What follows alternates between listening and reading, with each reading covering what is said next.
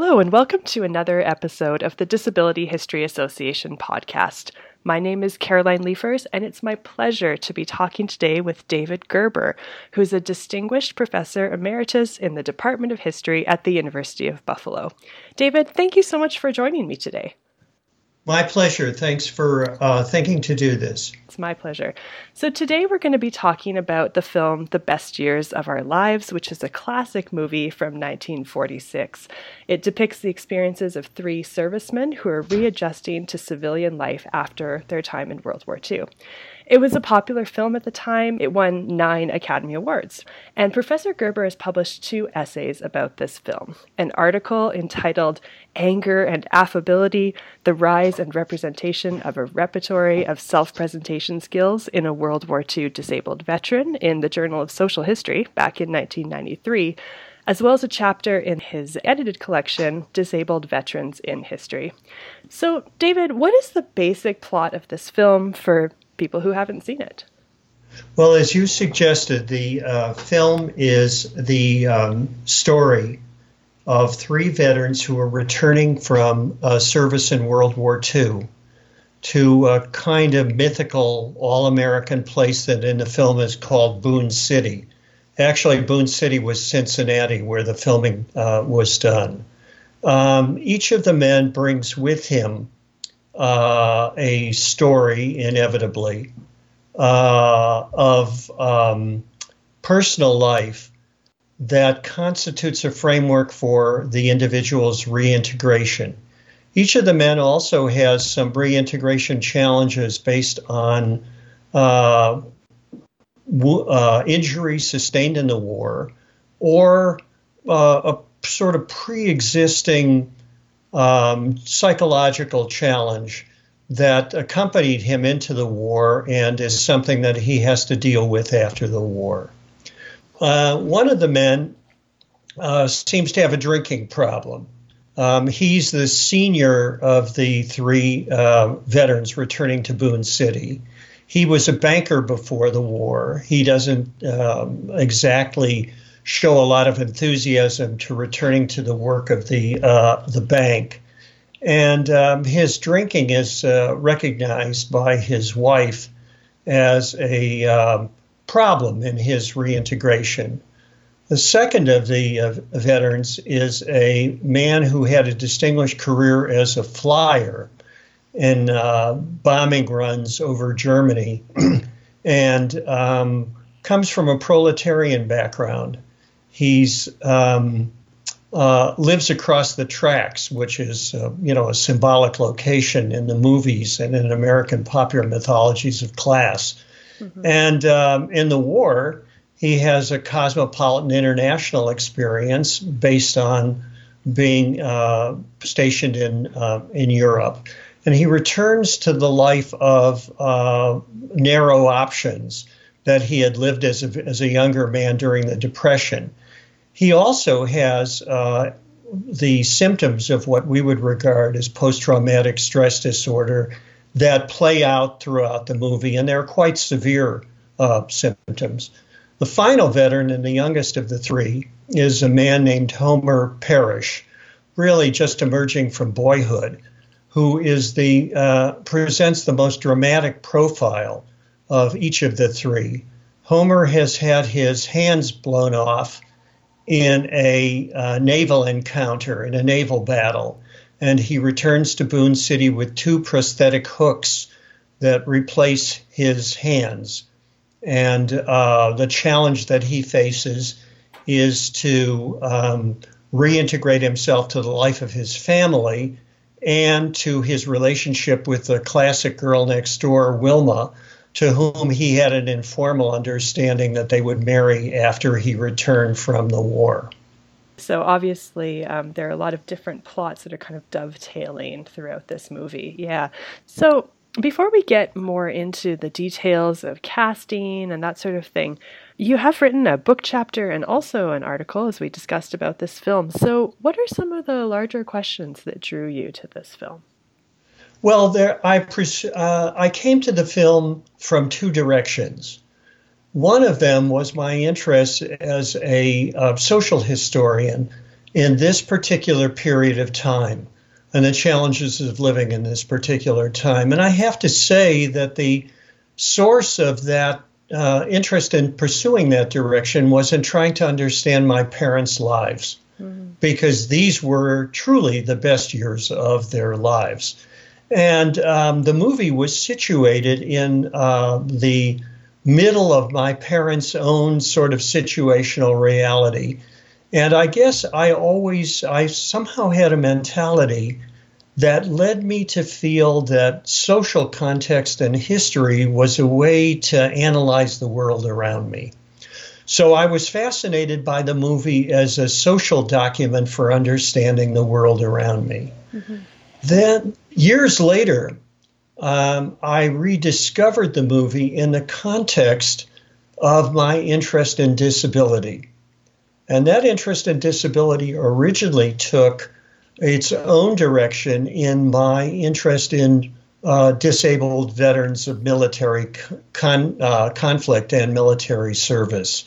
So I emerged two very different sources of interest in bringing together my interest in this particular film. So tell us a little bit more about how this film came to be. Okay. The film was made by Metro-Goldwyn-Mayer Studios, and the original inspiration for the film was in Samuel Goldwyn, the head of the studios, understanding, based on an article he'd read in Time magazine, that the post-war period would present certain challenges for the reintegration of millions and millions of men and some women who had served. They were going back to their old lives after having an intense experience and jarring experience of service that included, but not for everyone, of course, combat. But combat was the major symbol of that experience. So Goldwyn thought that it would be productive for the studio and probably very profitable if the studio could make a movie that dealt with the problems of veterans reintegration. And to that end, he commissioned a noted writer of the time named McKinley Cantor to do a kind of treatment that could be turned into a script or a screenplay, as they called it at the time. Cantor produced instead a novel written in Homeric blank verse. He was so taken by the classical Homeric legends of Odysseus and the veterans of the wars of antiquity that he updated that form and that kind of text for the movie that Goldwyn had in mind. This was completely impossible from Goldwyn's point of view. He was a practical sort of capitalist kind of entrepreneur. He saw no potential in Homeric verse. He didn't know where to begin to read it. Yeah. And that was only the beginning of Goldwyn's problems with Cantor's vision. Oh, dear. So how did this Homeric novel, I guess we would call it, end up actually being made into this film? Well, a lot had to happen. The other problem with Cantor's work, and it's specifically relevant to our understanding of disability, was that Cantor's Homer, who in his novelistic treatment was named Homer Wormels, had sustained a very bad brain injury, which had paralyzed him on the left side of his body. He walked with a shuffle. His speech was deeply impaired. He had a variety of tics, and his face was distorted. And Goldwyn realized that this was impossible to portray on the screen because he assumed of the discomfort of the audience. It was also wondered whether they could get any actor who was willing to play such a role. and the screen actors of the time, of course, were all sort of high-profile, beautiful people. And it's easy to understand from Goldwyn's point of view who among the main actors of the time, the Clark Gables and Errol Flynns, he could have gotten to play Homer Wermels. Mm-hmm. So Goldwyn was at a crossroad in thinking about this post-war extravaganza on veterans reintegration that he wanted to do. He rejected McKinley Cantor's treatment, and he began to try to imagine alternatives. One alternative was a screen biography of General Dwight David Eisenhower, who had commanded American and Allied troops in the European theater of combat. While he was entertaining that vision of a post-war movie, not exactly the reintegration movie that he had originally had in mind, he made contact with the Hollywood director William Wyler, who owed him a movie under contract. And he approached Wyler with the idea of the biography of Eisenhower, and Wyler wanted no part of it. Wyler wanted to do a social realistic treatment of veterans, somewhat like what Goldwyn originally had in mind. And that was the beginning of the development of McKinley Cantor's, some of his basic notions of how to proceed into the film that became The Best Years of Our Lives. Very interesting. Let's dig a little bit more into some of these questions of casting that I referred to earlier. And most intriguingly, and the one that you've spent the most time writing about, is the casting of the character of Homer Parrish, which was played by the actor Harold Russell. So tell us a little bit more about Harold Russell. Well, I begin by saying that to call Harold Russell an actor would be a very generous portrait, not only of the background he brought into being in The Best Years of Our Lives, but his future as well after the movie was done. Harold Russell's one major occupation prior to being in the movie was that he was a butcher in Boston. And he had almost no background in acting, except for the fact that he was chosen to be in a training film that was done to help amputees, and particularly hand amputees, to feel comfortable with themselves and learn skills for speeding their social reintegration. Let me talk about how it was that William Wyler, the director of the movie, came to Harold Russell.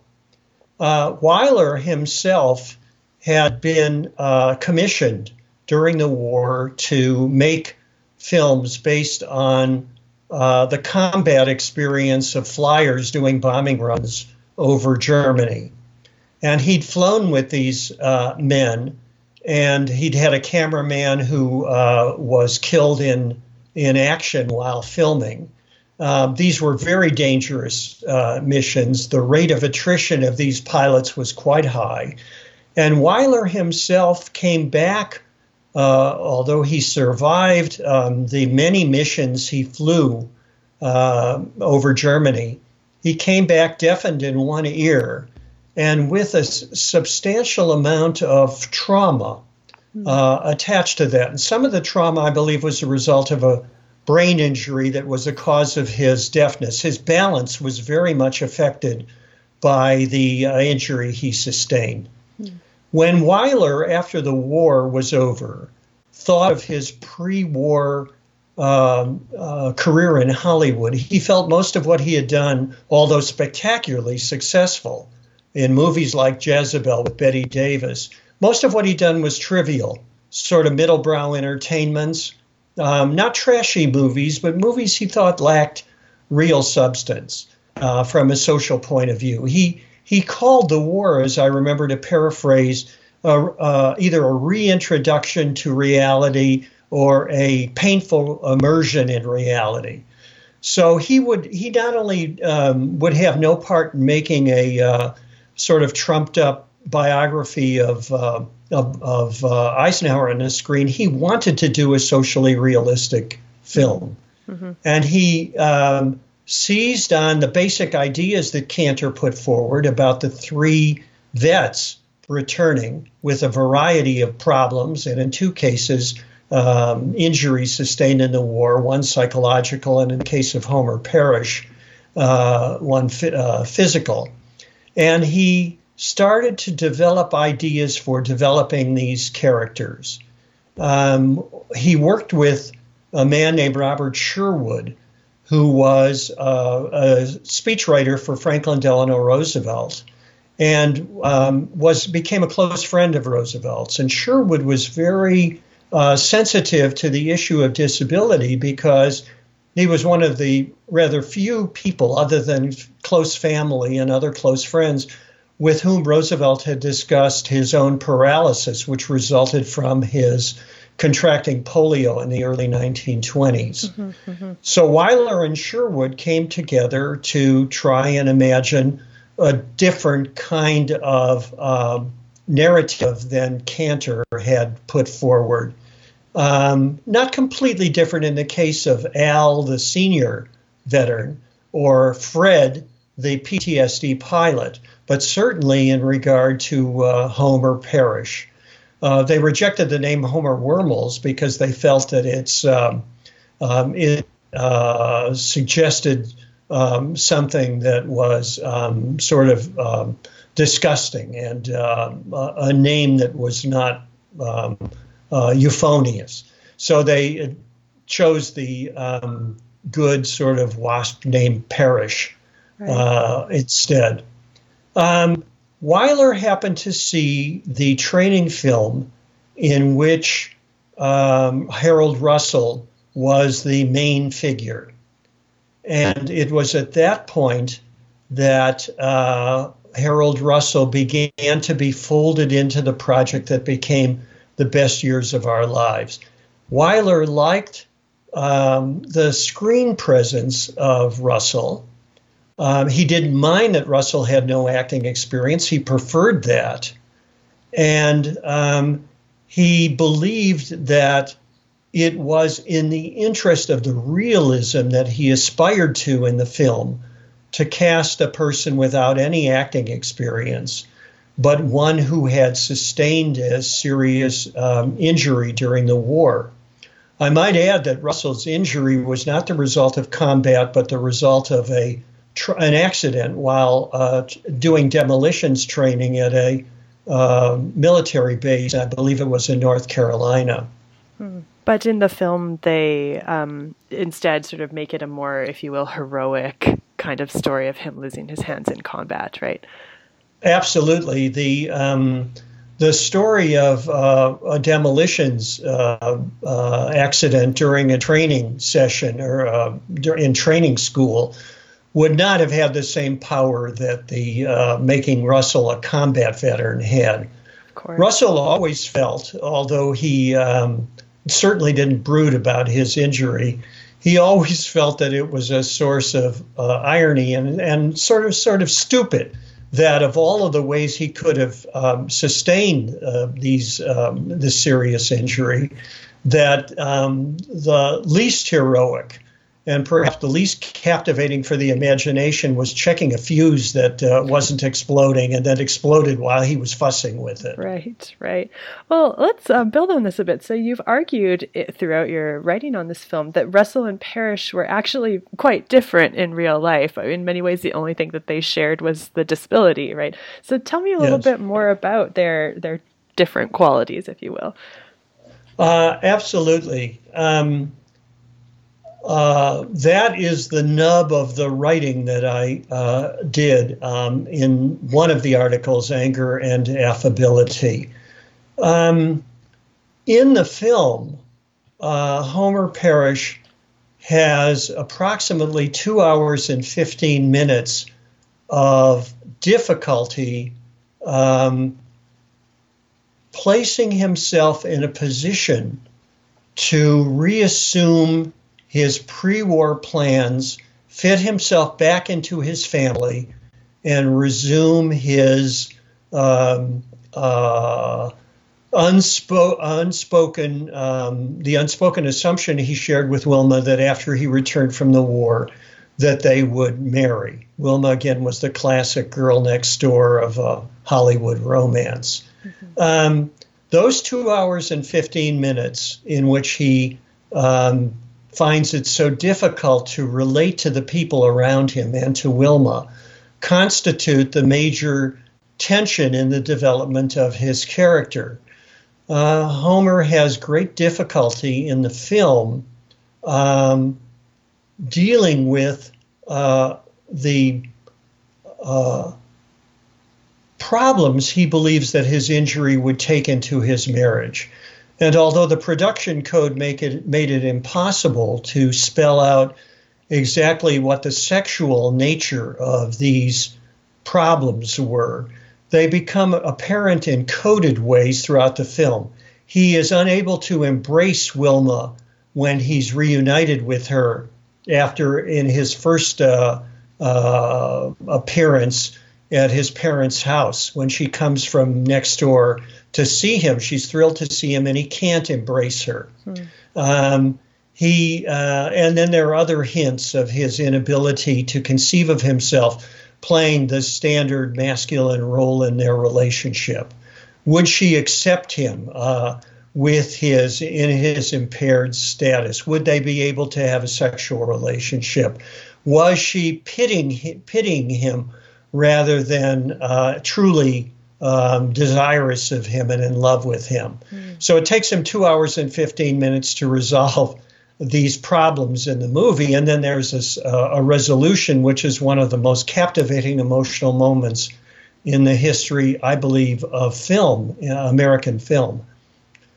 Harold Russell didn't have these particular problems.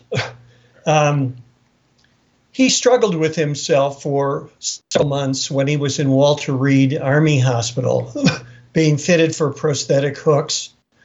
But he was of a sort of character and personality that led him to not only accept himself, but to realize that there were opportunities in his situation, opportunities to conquer the shyness that he'd had as a young butcher that manifested itself particularly in his relationships with women, opportunities to project a personality that lie buried in his character, opportunities to take center stage in his relationships with people.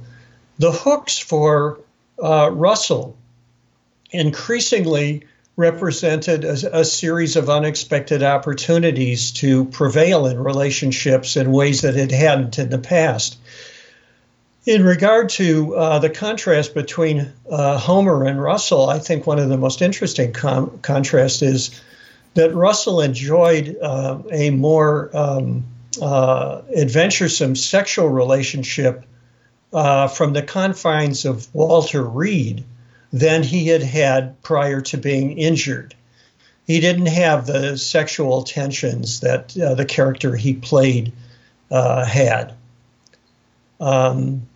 So that was one of the things I concentrated on heavily in the first of the articles, Anger and Affability.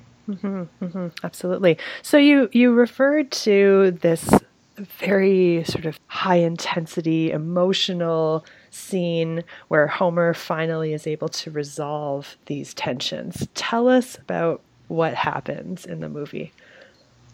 Well, briefly, although there's a 2 hours and 15 minute foregrounding for this particular scene, Homer is in his parents' kitchen late in the evening having a snack.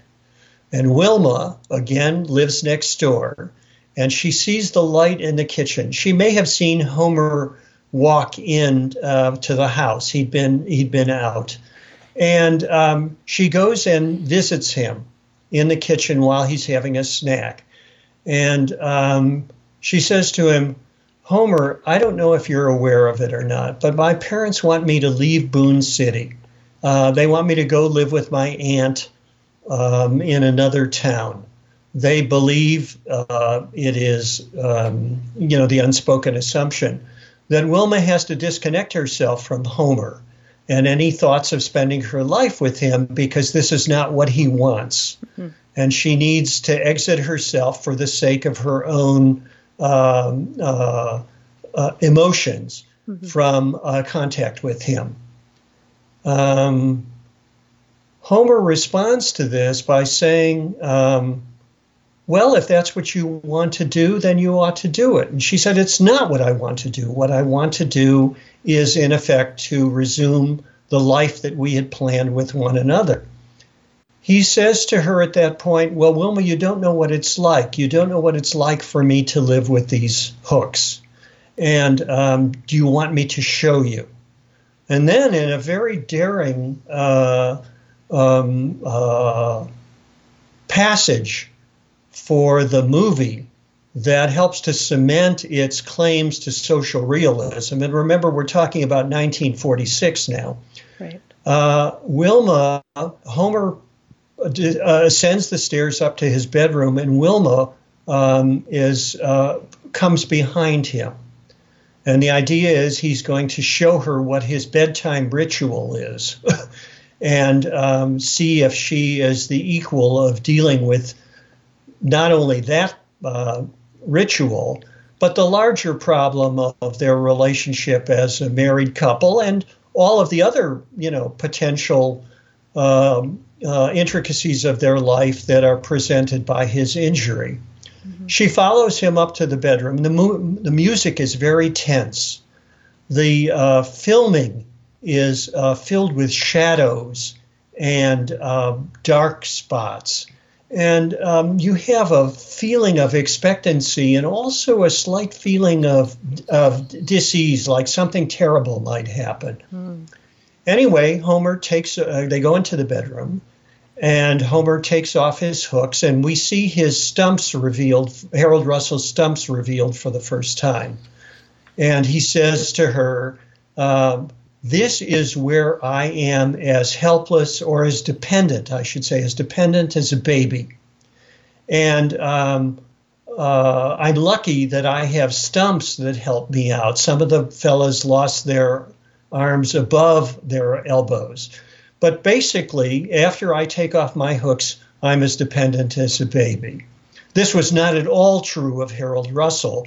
One of the things about his rehabilitation was that the first thing they taught him at Walter Reed was to get the hooks on and off by himself. Mm-hmm. That was absolutely, that's absolutely common sense. Anyway, he tells her he's as dependent as a baby, and he gets into bed, and she gives him a passionate kiss and tucks him in very maternally. And at this point that their fate is sealed. He says to her, then you don't mind. And she said, absolutely. In effect, I don't mind. She then gives him this kiss. She tucks him in. She leaves the bedroom and closes the door in such a way that she's aware that it's helpful for him to have the door partly open at night, right? Which is a nice sort of little symbol of Wilma's ability to imagine what it's like to be Homer. Mm-hmm. The last scene in the sequence is Homer in bed on his pillow with tears in his eyes. He's been, sort of a very masculine character in his denial of his feelings for Wilma and the hurtfulness of his inability to resolve this situation for 2 hours and 15 minutes. And now his emotions are shown. He has tears in his eyes, and that's the end of the sequence. And you know that their situation has been resolved. Mm-hmm, mm-hmm. And indeed, in the last sequence of the movie, we have Homer and Wilma getting married in the living room of Homer's parents. So that sort of stoicism, that wall emotionally that he has up for the first, as you said, 2 hours and 15 minutes of the movie is finally broken down, and he's able to have this happy marriage celebration.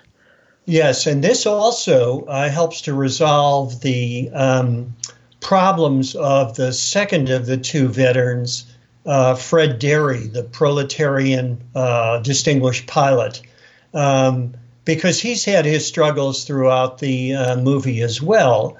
And in part, they relate to his inability to find work worthy of where he thinks of himself as a person who was, the head of a big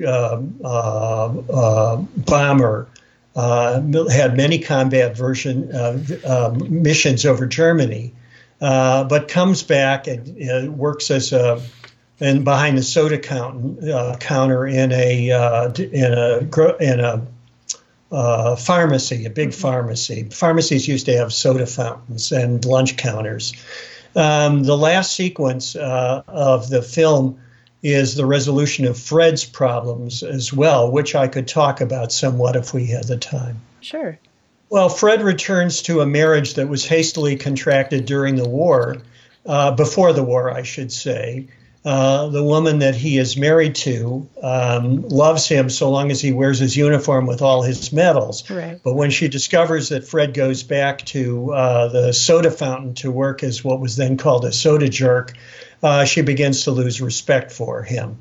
Meanwhile, Fred has met the daughter of the first of the veterans, Al Stevenson, the banker with the sort of propensity for drinking too much. And Fred and Al's daughter, Peggy, have fallen in love, but the problem is that Fred is, of course, married. Peggy is very sensitive to Fred's needs. One of the reasons is that the first night that Fred is back, when he returns with Homer and Al, Marie, Fred's wife, is not at home. She works in a nightclub. And so Fred sleeps at Al's house in Peggy's room, and Peggy sleeps on the sofa. Mm-hmm. During the night, Fred has dreams of combat and intense flashbacks. And that is the beginning of Peggy's realization. And note, all of these women play intensely maternal roles as well as being love interests. Mm-hmm. That's the beginning of Peggy's feelings that Fred needs and requires emotional support. And Peggy learns that he's not getting these things from his marriage. She's in a hopeless position because she loves him, but he's married, and her parents her particular father, Al, will not abide her having contact with him as long as he's married. Eventually, that marriage collapses, the weight of its own impossibility, with Marie's lack of respect for Fred and her, in effect, dating while they're still married and living together. So Fred's problem is resolved in the love that he has with Peggy, and it's at Homer's wedding that Peggy and Fred are united and sow their own destinies together. The film is a wonderful piece of social realism of a particular Hollywood type. It's been sort of honest about Fred's stress disorder. He has terrible nightmares. It's been honest about some of the problems that Homer has had with reintegration into his family and his feelings, the crisis of his masculinity. It's been honest about Fred's inability to get work, like so many other veterans. But in the end, this social realism dissolves into the resolution of melodrama. Mm-hmm. You know, the couples are reunited, the heterosexual sort of hegemony of relationships and is cemented and strengthened at the end of the movie. and everybody you presume is going to go their way, happy in conformity to the world as it is, the world of middle class respectability as it is. Well, and what's really interesting about this movie is, from my perspective, they allow the men to be these really complicated, in many ways troubled characters, but the women in this movie, with the exception maybe of Fred's wife, the women are by and large like completely perfect, almost flawless characters. I mean, Peggy has been working as a nurse in a hospital, so she has experience, but she also has innocence, and she always says and does the right thing. Same with Wilma, and Al's wife is very patient, right? So Millie, yes. So what is this saying about the pressures and expectations on women in this period?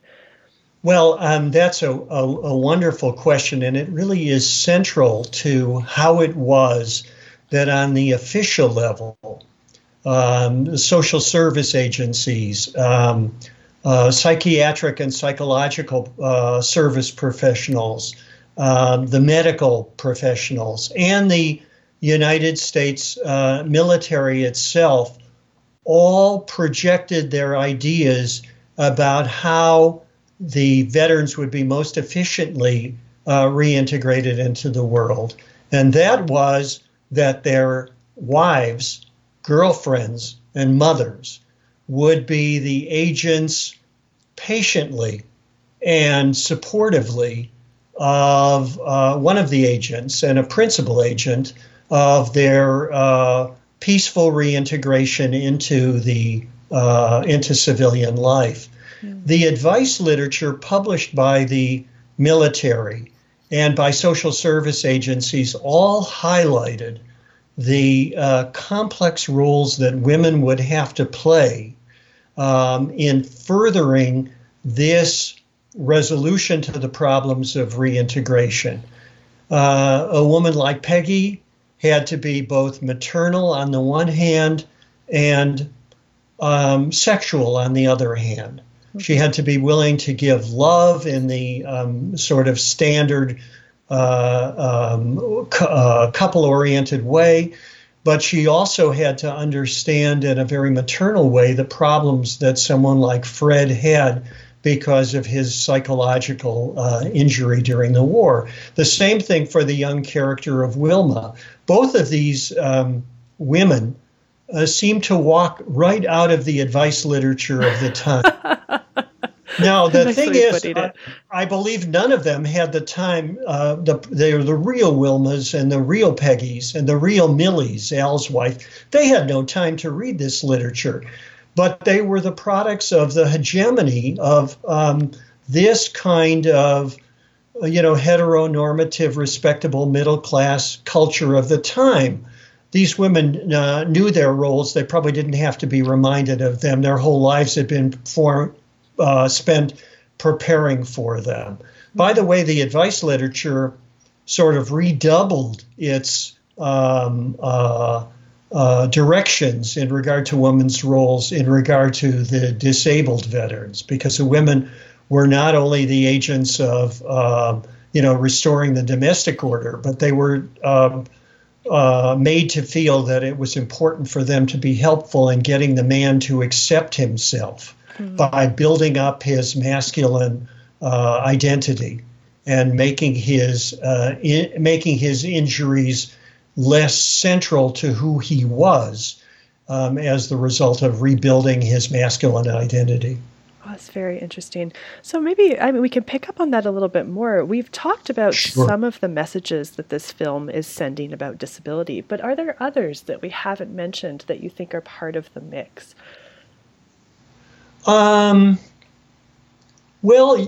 Yes, there are on one deep level that I'd like to mention. I think many of the people who will hear this podcast are aware of the Mitchell and Snyder famous hypothesis about narrative prosthesis. Narrative prosthesis, that's right. And I think the way in which, for our audience, the hooks that Harold Russell brings to playing the part of Homer, the way the hooks are framed, the ever-present symbolism of the hooks, a symbol of injury, sometimes a symbol of menace, is a fascinating example of the multi-level uses of disability as a symbol in furthering narrative. Mm-hmm. And Wyler and his advisors in making the film were well aware of this. And they were aware of it to the extent that they made the hooks central enough that the other actors involved, particularly the male actors involved, felt that in the scenes that they shared with Harold Russell, that the hooks were so central that they were overwhelming their own their ability to play their own roles. They wanted Wyler to back off in centralizing the hooks as a feature in scene after scene. So that's an underlying sort of symbolic, as it were, trope in the movie that I think people interested in disability should pay special attention to. That's a really great point. It's actually something I hadn't really thought about until you mentioned it. But Wyler does use a lot of low camera angles, and he'll often put the camera, on a table or something like that. And so you really get a sense that the hooks are right front and center in the frame, and you can't not look at them. Well, Wyler was fascinated by Russell's rehabilitation. And he wanted to foreground the things that Russell had been taught in order to make people comfortable with the hooks. That was part of Russell's rehabilitation. So Russell was able to take a matchbook out of his pocket and light his own cigarettes and light a cigarette for people around him. Mm-hmm. And he did that with great facility. Mm-hmm, mm-hmm. Russell was also able to sign his name with great flourishes and with no problems whatsoever using the hooks. Russell was, as part of his rehabilitation at Walter Reed, taught various kinds of quips that he could use to make people comfortable. And when in one scene where he's signing his name, I believe he might have been endorsing a check. He said at Al's bank, he says to Al, "I can sign anything but a bill." Right? Yeah. Yeah, he's making people comfortable with himself. Wyler loved this because of its cinematic, its great cinematic potential. He loved it to the extent, as I said, that the other actors felt that the hooks sometimes overwhelmed the scenes that they were in. Yeah. So they were negotiating this while they were filming while they were making the film. So there's a sense in a way that disability is an individual problem that people have to work to fix. Like Homer has to be affable and make people comfortable with him. He has to get over his self-consciousness about his disability and his romantic relationship. But at the same time, there's also this expectation that society has to do the work of integration as well. And I think we see that most strongly in the female characters. Would you agree with that assessment? Absolutely. And I think it's absolutely essential to understanding the general social history of that time and its relationship to disability, that the burden of helping these men, each of the three men in the film, falls on women performing the gender roles of the heteronormative, middle-class, white, respectable culture. Yeah, absolutely. The film is a really important document for understanding the culture of gender in the mid-20th century. Well, absolutely. And I mean, I know you chose the word burden because that's absolutely the way the film depicts it, right? This is a project of conformity, a project of getting back into sort of normality. But it's very different from the kind of disability rights that we know and think about today. So, can you tell me more about kind of what this film did for the disability community? Did people in the disability community comment on it? I mean, what was its sort of political conversation in this period?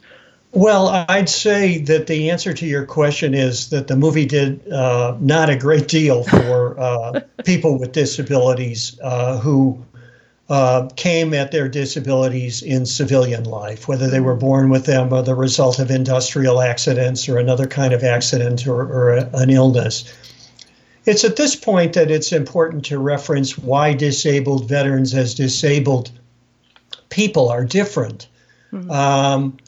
Disability in most societies throughout time has destined people to a lower status. And that's not only true in Western societies, it's true in many cultures across the world. Disabled veterans, on the other hand, have been in many societies and cultures lauded for their disabilities because these disabilities are sustained in service to state and society. And we see the symbolic presence of that lauding in the medals that disabled veterans receive for combat and service. We see it in parades when they march in or wheel in formation together, and again have a lot of sustained applause on Veterans Day. And we see it also in the very liberal provisioning of social benefits that disabled veterans and veterans in general have. To that extent, I think the movie spread sympathy and understanding for veterans with disabilities and veterans in general in their reintegration struggles. But whether this spread over into improving the lives of civilians with disabilities, I'd say is a real open question. Mm-hmm. Because the civilians with disabilities did not share the status of sustaining disability and impairment in the service to state and society. Mm-hmm. This has been a source of separation between the military disabled, if you will, and the civilian disabled throughout time, and in many Western societies where there has been generous provisioning for veterans with people who leave the service with disability or illness. Their lives are inevitably separated from in terms of being lauded by society and gifted by society in a way that society has been much less generous with what people I'd call the civilian disabled. Mm-hmm. That's a really important point. Let's get into this question about being, if you will, lauded by society through yes. the critical and public reaction to this movie. It was very much a movie of the moment, right? And we've heard, I mentioned in the introduction, that the film won 9 Oscars. Tell us a little bit more about how the public and critics reacted to this. Well, there were always, inevitably, critics who took the most outstanding products of the Hollywood system.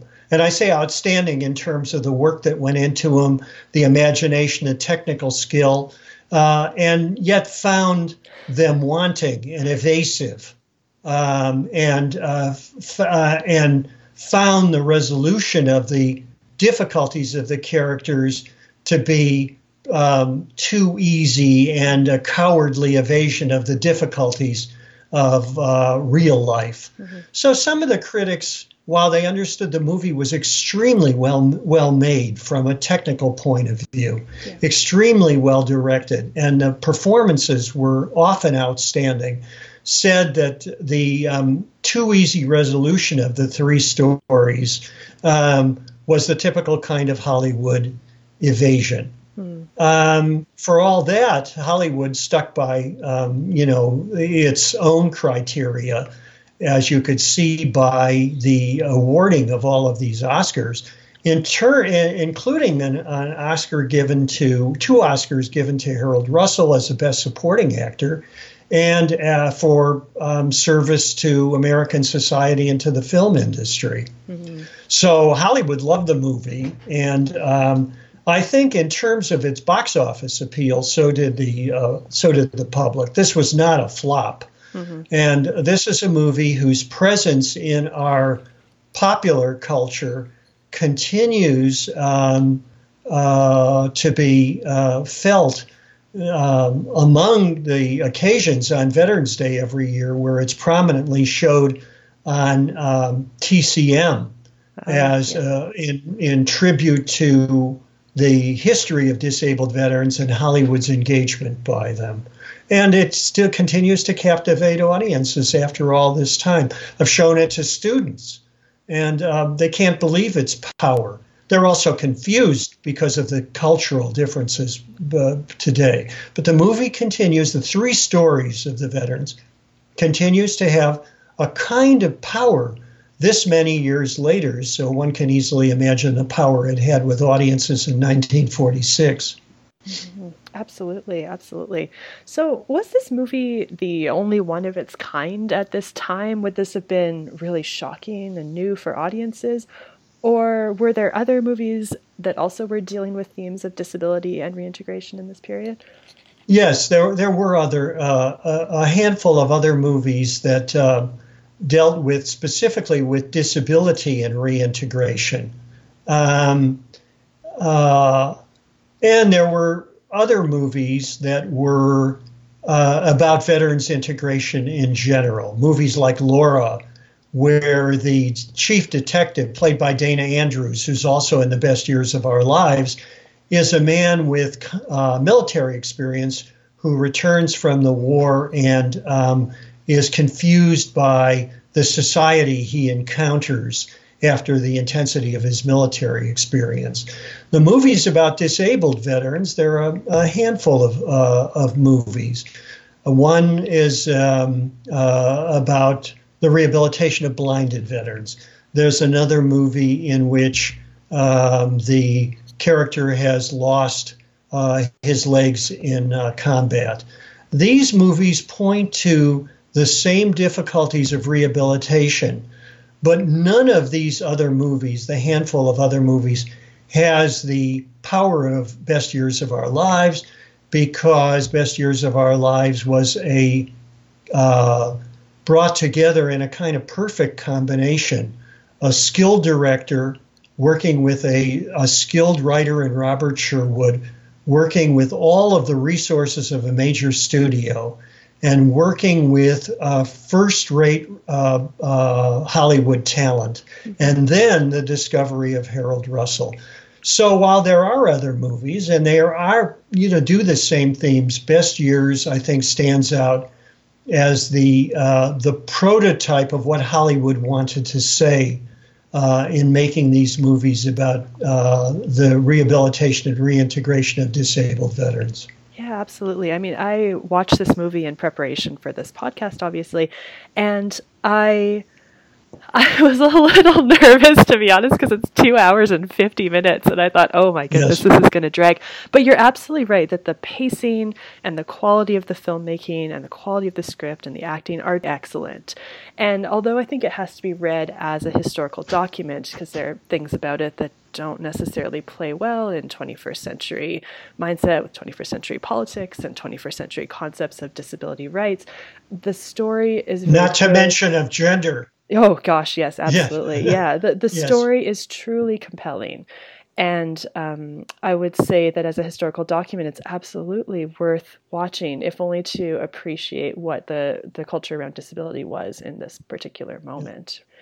Well, I think that there are many people probably who return to these old movies, as I do, and feel that they are voyeurs on the life of their parents or grandparents or great-grandparents, that there's something deeply personal about what they're seeing, and that they somehow have an emotional relationship to the characters, as if we were observing family in the act of living. So I think, this is one reason why the the politics of gender and disability aside, the movie continues to move us. Some people, from the standpoint of the present politics of gender and disability, would say being moved is being manipulated. And that being moved in the ways that the film moves us is really insidious because of the distance we've had to come to liberate ourselves from the culture of the mid-20th century. And there certainly is something to be said for that perspective. But on the other hand, it's important to know where we've come from, as well as to go beyond it. That's really well put. Thank you very much. Thank you. Was there anything else that you wanted to talk about? Any questions we didn't get around to addressing? No, I think we've done a good job in the hour that we've had of at least dealing with the highlights of the film. The film is a cinematic marvel in the way that it was produced. And I'm hoping that the people who see the film after listening to this podcast can watch it with a kind of expert's eye to see the beauty and grace and technical excellence with which it was filmed. Not the least of it is the decoding of the framing of disability. I think there is a tremendous education to be had in watching the film with the kind of preparation that study would bring to it. It decodes the world that we've emerged out of. I think you've just done a nice job of articulating some of the many reasons that you and I hope our audience out there find disability history so fascinating. So thank you for that. Yes, indeed. Yeah. Thank you. Well, thank you very much for your time. Thank you for joining me today. It was really a pleasure. It's been a pleasure for me as well. Thank you.